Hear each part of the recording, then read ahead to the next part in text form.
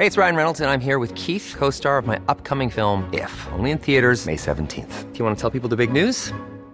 All right, I'll do it. Sign up now and you'll get unlimited for $15 a month and 6 months of Paramount Plus Essential Plan on us. MintMobile.com/switch. Upfront payment of $45 equivalent to $15 per month. Unlimited over 40 gigabytes per month. Face lower speeds. Videos at 480p. Active Mint customers by 531.24 get 6 months of Paramount Plus Essential Plan. Auto renews after 6 months. Offer ends May 31st, 2024. Separate Paramount Plus registration required. Terms and conditions apply if rated PG. Ready to pop the question? The jewelers at BlueNile.com have got sparkle down to a science with beautiful lab-grown diamonds worthy of your most brilliant moments. Their lab-grown diamonds are independently graded and guaranteed identical to natural diamonds, and they're ready to ship to your door. Go to BlueNile.com and use promo code LISTEN to get $50 off your purchase of $500 or more. That's code LISTEN at BlueNile.com for $50 off. BlueNile.com, code LISTEN.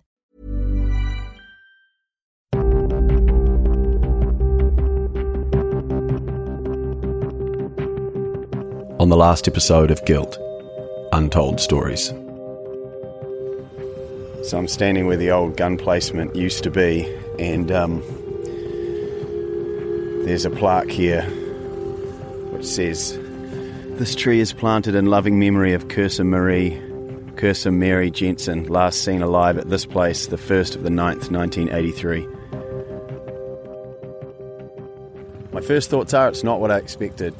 I thought that this site was going to be much more difficult to view from the bridge.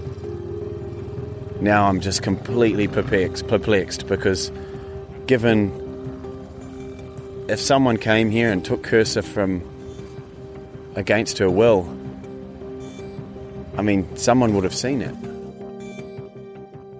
From Brevity Studios, I'm Ryan Wolf, and this is Guilt, Untold Stories.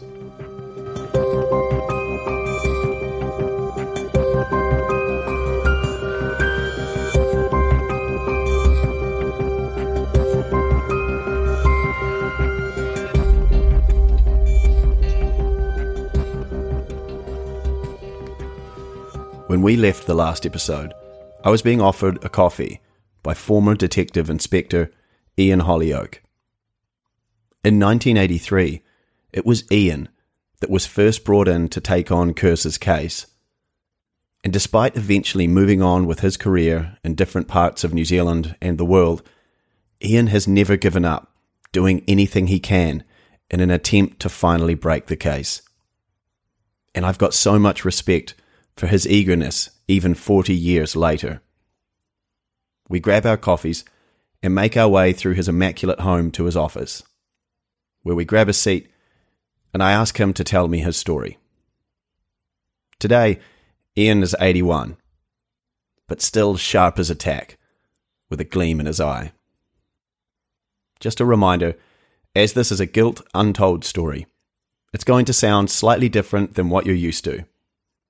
I'm not going to be editing the interviews as I normally might, so it will be a bit more raw than usual. In some ways, this might be a nice change. Also, it's been nearly 40 years since Kirsa's disappearance. So naturally, we can't expect Ian to remember every intricate detail of the case without the files in front of him. Yes, I started training as a police cadet at 17 years of age, 64 years ago, and subsequently joined the CIB 2-3 years into my career. I was training for 19 months and then on the beat and patrolled, and then detective officer in 1963. Strangely, same month that I got married. And I was in the detective branch really for 25 years, I suppose, 25, 26, 27 years, perhaps 27. So most of my career, 2/3 of my career was as an investigator. Initially bike thefts and ultimately murderers and major drug dealers and what have you. And then finally my last detective position was in charge of the Christchurch Detective Office for 3 or 4 years, and then I went into senior command management in Christchurch, and then Dunedin, and then Police National Headquarters. So, yeah, that's my overall career. So can you remember the day that you sort of got the call that about... Oh, vividly, yes. Okay. Yeah. It was I think it was a Friday. And I actually had a day off, or a day on study leave. I was doing a university course at the time, and you're allowed to have a day off every month or something, and I was at home doing a bit of preparation for some thesis or something, and I got a call to say that this young girl had gone missing the night before out at Awatoto, and she was riding with a horse and hadn't been found. They'd found the horse at night and they still couldn't find her. And that was, unusual to say the least. So detectives were being called in, and my officer called me. So I went to work and picked up the reins in, as it were, and got into it. And quite clearly, it couldn't be an accident or anything. There were suspicious circumstances right from the start for a 14-year-old girl just to disappear completely. Yeah. So we treated it as suspicious right from that morning when I started on it. She'd gone missing 16 hours earlier, I suppose. Yeah. And I guess in this area, and just for the record, we're not far from the site now, are we? Yeah, it's I think I rode on my Lecky bike over that way last week, the week before, and it was 3 or 4 kilometres. Yeah. In a straight line, it's probably only 1 or 2. And I mean, at that time, in this sort of area, something like that, it's people don't just go missing, especially 14-year-old girls. No, at the edge of a small industrial area, and right by the sea. Now there's a lot of housing in this area, and so it's far more urban now. But no, it's just out of the ordinary for someone to go missing like that and leave a horse behind there. What were your first steps? When you just realised, okay, this is happening, you get in there, did you go straight to the scene, or do you talk to the mother? And oh gosh, I can't remember what order I did things in. I'd been told that one person had come forward and told us that he had seen the girl there the afternoon before, and as he drove past in his car, he lived not too far away, halfway between Napier and Hastings. He was coming over to Hastings to go to Napier to go shopping. And he told the story, which was quite unusual. He said he had seen this girl from the distance, and if you go to the area and look out, you can see it's 100 or 200 metres away from the main highway. He saw a girl with a horse talking to a man in a white truck as he drove along the main highway, and he thought it was suspicious, so much so that he turned around, or he circuited a block, which would be 3 or 4 kilometres to do it, to go back and have a look. And I was most concerned about the story. It was out of the ordinary. I mean, I couldn't see how a person could make the determination. He was a gardener or something. I didn't really believe. It didn't sound too true, that story. So we immediately wanted to check out his background and his account of things. But yeah, so he said he'd been in there and seen her, and she said she was all right and someone was going to get help for her, so he drove off. But then strangely he went back home and didn't carry on with his shopping. And so some suspicion attached to that man, and I've got to be quite honest and say it still does. He was able to give an account of where he went and what time he got home, and his family and neighbours appeared to confirm that he in fact did get home soon after this occurrence. So thereupon we started, you've got to keep an open mind on these things. It sounded odd, but he was kind of alibied. So we carried on. We started looking for white trucks, and believe me, I think we found every white truck that existed in Hawke's Bay and anywhere within hundreds of kilometres, and checked them out, but we'd never found anybody that could have had any connection with the disappearance. This man Ian is referring to is John Russell, who I briefly mentioned in the last episode. For better or worse, John ended up being a focus of the investigation due to what was considered odd behaviour. Just to recap, John claims he was driving north, on his way to the store to buy plants for the garden. While crossing the bridge, he looks across and says he saw Kirsa speaking to a balding man in a white ute or a small truck. So concerned was he by what he saw that he circled the block and drove down to the gun emplacement, where he spoke to Kirsa, who told him she'd fallen off her horse and that someone was going to get her parents.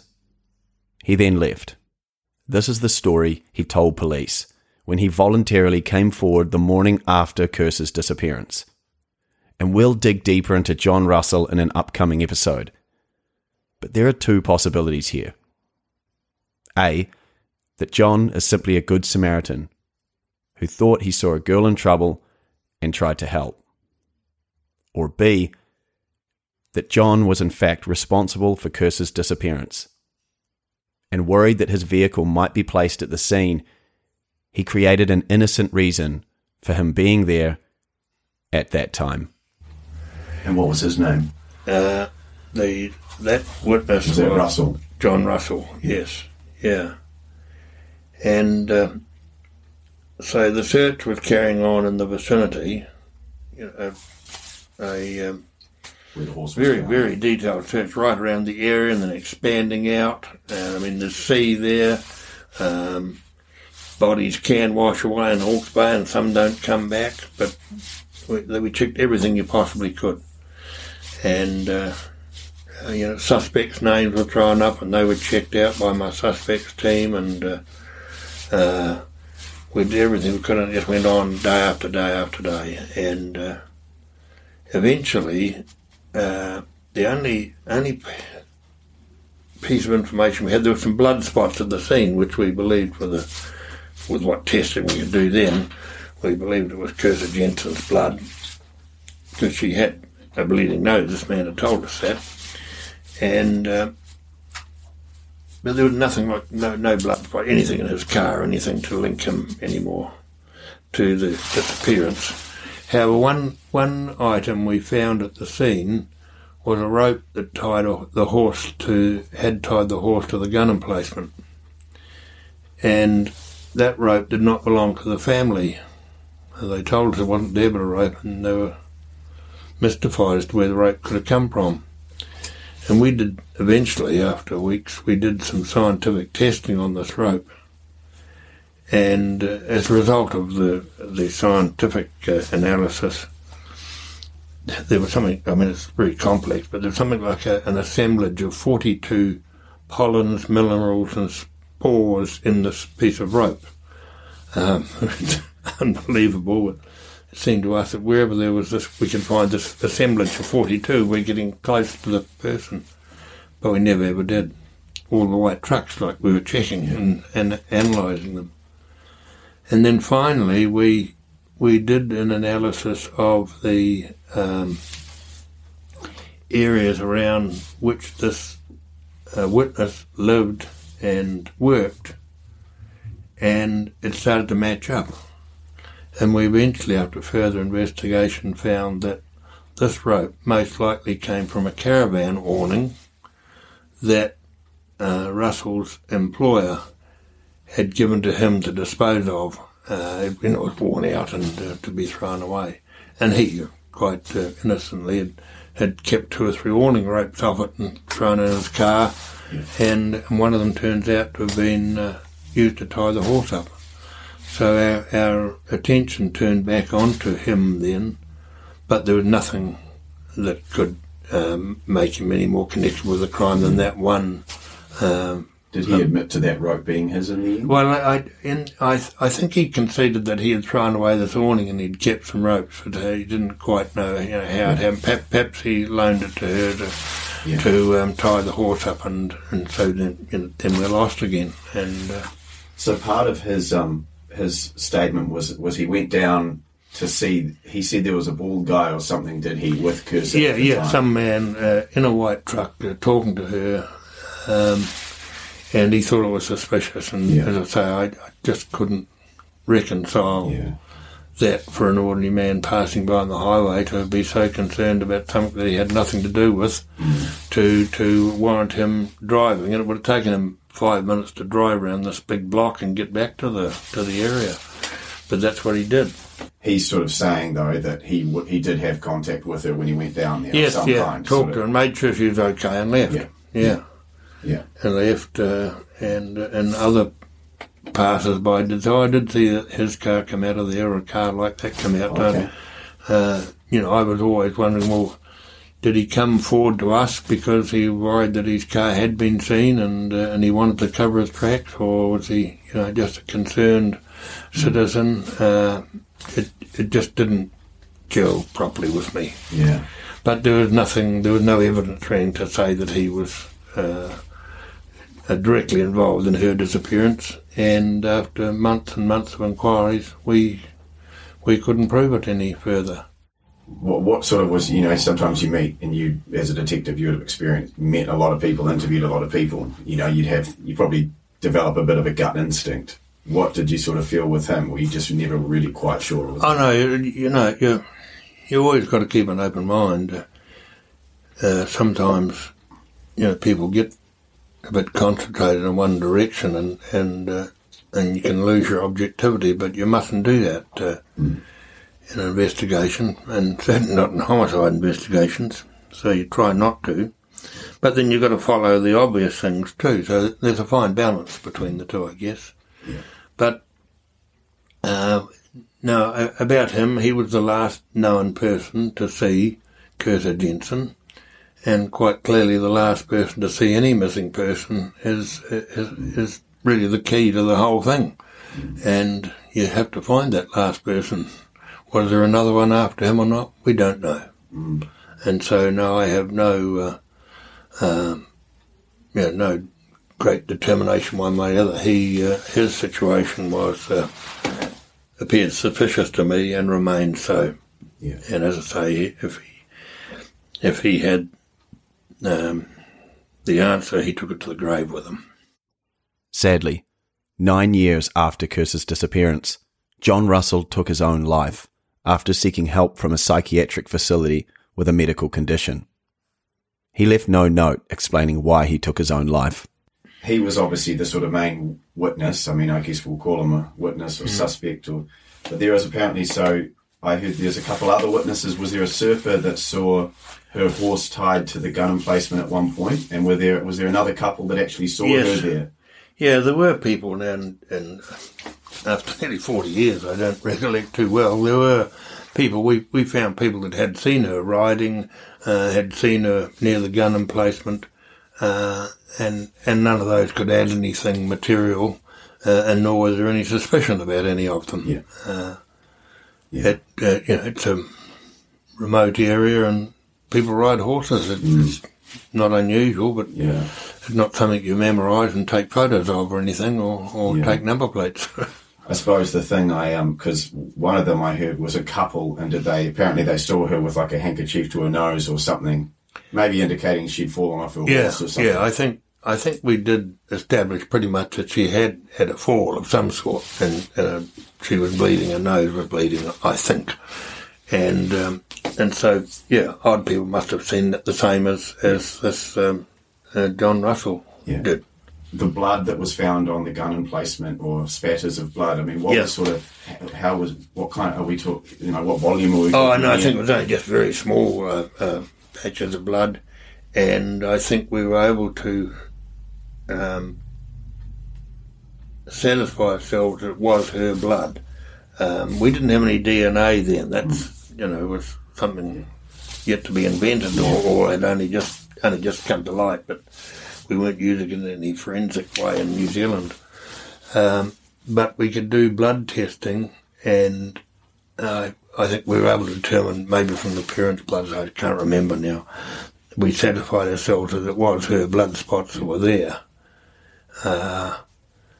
And nowadays, of course, you could be a bit more determined, because you could get DNA and you could be positive about more things than we could in those days 40 years ago. Yeah. I suppose, I guess, in terms of thinking about that blood, I mean, I guess at the time you're trying to decide, okay, is this blood indicative of some violent act, or is this a result of, the nose, broken nose, or whatever that might be? Yeah. We'll discuss blood evidence further in an upcoming episode.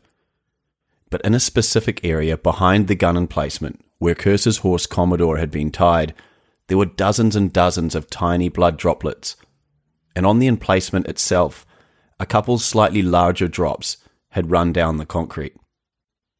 The size of the droplets indicate they are not the result of a deep wound. So were these simply a result of Kirsa falling from her horse and bleeding, as described by witnesses?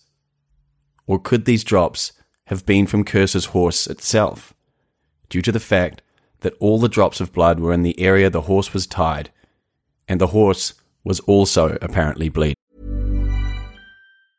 Hey, I'm Ryan Reynolds. Recently, I asked Mint Mobile's legal team if big wireless companies are allowed to raise prices due to inflation. They said yes. And then when I asked if raising prices technically violates those onerous 2-year contracts, they said, "What the f*** are you talking about, you insane Hollywood ass?" So to recap, we're cutting the price of Mint Unlimited from $30 a month to just $15 a month. Give it a try at mintmobile.com/switch. $45 up front for 3 months plus taxes and fees. Promo rate for new customers for limited time. Unlimited more than 40 gigabytes per month. Slows full terms at mintmobile.com. Hey, it's Ryan Reynolds, and I'm here with Keith, co-star of my upcoming film, If, only in theaters May 17th. Do you want to tell people the big news? All right, I'll do it. Sign up now and you'll get unlimited for $15 a month and 6 months of Paramount Plus Essential Plan on us. mintmobile.com/switch. Upfront payment of $45 equivalent to $15 per month. Unlimited over 40 gigabytes per month. Face lower speeds. Videos at 480p. Active Mint customers by 531.24 get 6 months of Paramount Plus Essential Plan. Auto renews after 6 months. Offer ends May 31st, 2024. Separate Paramount Plus registration required. Terms and conditions apply if rated PG. Would you be keen to come out with me and to show me some of the spots at some point? Yeah. Would that be okay? Yeah. Even tomorrow or something? Yeah. No, I'm quite happy to walk along the ridge. Yeah, that'd be great. That probably, makes, you can get it in perspective then, Yeah. Ian and I make plans to visit the site. Before I ask him a question, which was something I couldn't help but think on my first visit, and that's the close proximity of the ocean, a place notoriously dangerous for swimming. You know, and I'm sure you guys thought about this at the time, and it might seem silly, but the water and stuff, that how far from, is there any possibility that she could, she wouldn't go for a swim or something silly like that, would she, and never be found? Or? No, well, that seemed a possibility, but rather vague. There was no reason for her. Could she have wandered down to wash her face and got swept away? But with a fine, calm day, and there's no suggestion that did happen. But if it did,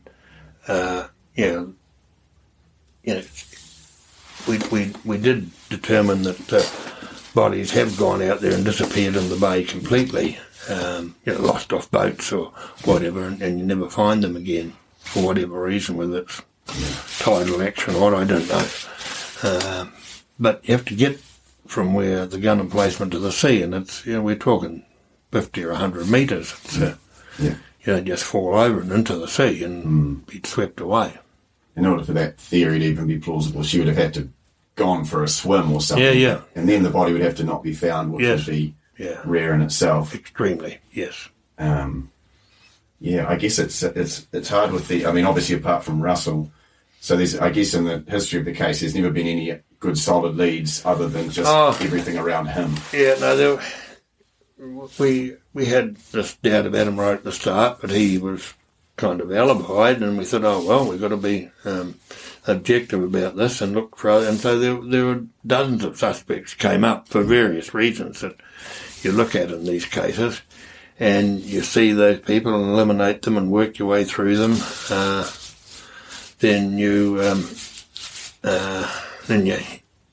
get also. You get psychics. I think we had some 600 calls from psychics, soothsayers and dreamers who came forward with all sorts of ideas. And you cannot ignore them, because I've always got this feeling that you could have some potential witness who's trying to sort of, inject a bit of a story and doesn't want to say what his real thing is, so he tells you he had a dream.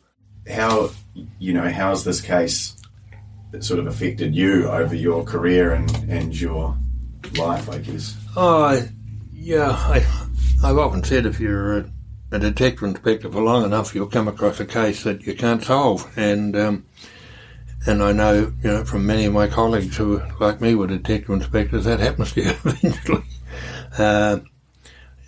as I think we said earlier, most homicides in New Zealand are domestic situations or criminal related, and the answer is there. When you arrive at the scene, the offender is standing there with the gun. That's pretty rare. With the bloody knife or the hammer, or he's taken his own life. So there's not great mysteries, and every now and then there's a hard one. I'd encountered one 1975, soon after I was promoted Detective Inspector in Wellington, where again a young lady went missing at a beach in Paikakariki, and we couldn't find her for a week. And then eventually my search party did. We were evaluating witnesses, we were seeing people, we were looking at suspects, but without a body, it's hard to have any evidence. And eventually we did find the body near where she was last seen. That's where you usually find them, actually, and buried in the sand. And from then we were able to develop the case and get scientific evidence and arrest an offender. But this one that happened, that was 75, 8 years later, this one beat me. And how has it affected me? Well, you don't get too upset about it. Well, I suppose some people do, but you got to carry on with your life and do other things. But that said, it's always at the back of my mind, and I've travelled all over New Zealand working and other parts of the world, and then I retired, and whilst I didn't originate in this Hawke's Bay area, I came back to Hawke's Bay because I enjoyed the place and I had family here. And every 1st of September, along with some of the other police officers, we wandered down to the gun emplacement and tidy up the memorial plaque and excuse me, and sometimes if Robin Jensen had been in town, she and family will come there too. So it's affected me in that I've never forgotten it and never will. And you always live in hope that one day someone will say something that will lead us to where she is, and we can bring relief and some form of finality to the family. And I still hope for that. What would you say to someone if they were listening to this now out there and they may have that little piece that's been... Oh, I'd say don't be afraid to come forward after all this time. You'd be helping a lot of people. So you can go to a police station and make your report, and it will be looked into. Yeah. The file is still open, and this, I know the police officer who currently looks after the file. In fact, I've seen him in recent times for other reasons, and he's only too happy to look things up if it's necessary. Ian and I finish up our interview, and together visit Kirsa's mother, where we chatted for a couple hours. And sadly, I won't be able to share. I really do have so much respect for Ian. He's one of the good ones.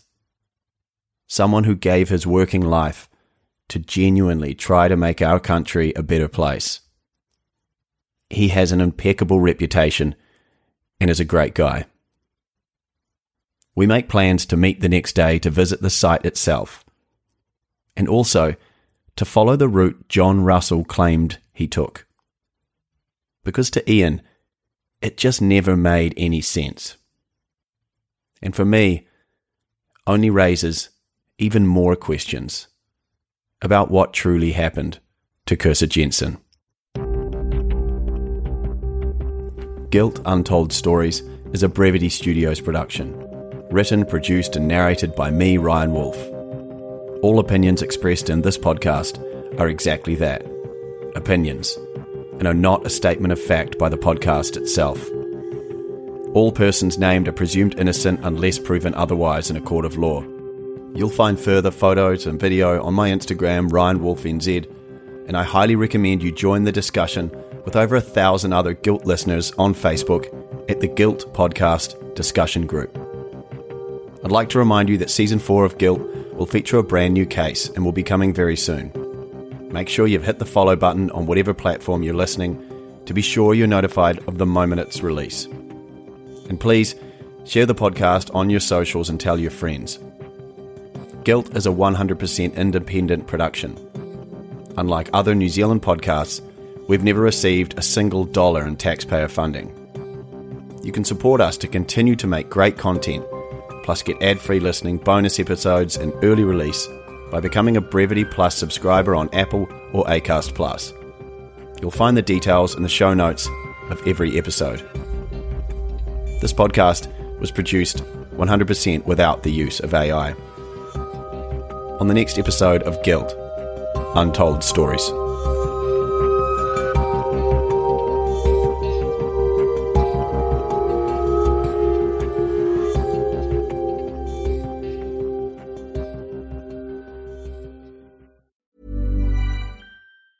Even when we're on a budget, we still deserve nice things. Quince is a place to scoop up stunning high-end goods for 50 to 80% less than similar brands. They have buttery soft cashmere sweaters starting at $50, luxurious Italian leather bags, and so much more. Plus, Quince only works with factories that use safe, ethical, and responsible manufacturing. Get the high-end goods you'll love without the high price tag with Quince. Go to quince.com/style for free shipping and 365-day returns. Hey, it's Paige DeSorbo from Giggly Squad. High quality fashion without the price tag. Say hello to Quince. I'm snagging high-end essentials like cozy cashmere sweaters, sleek leather jackets, fine jewelry, and so much more. With Quince being 50 to 80% less than similar brands. And they partner with factories that prioritize safe, ethical, and responsible manufacturing. I love that. Luxury quality within reach. Go to quince.com/style to get free shipping and 365-day returns on your next order. Quince.com/style.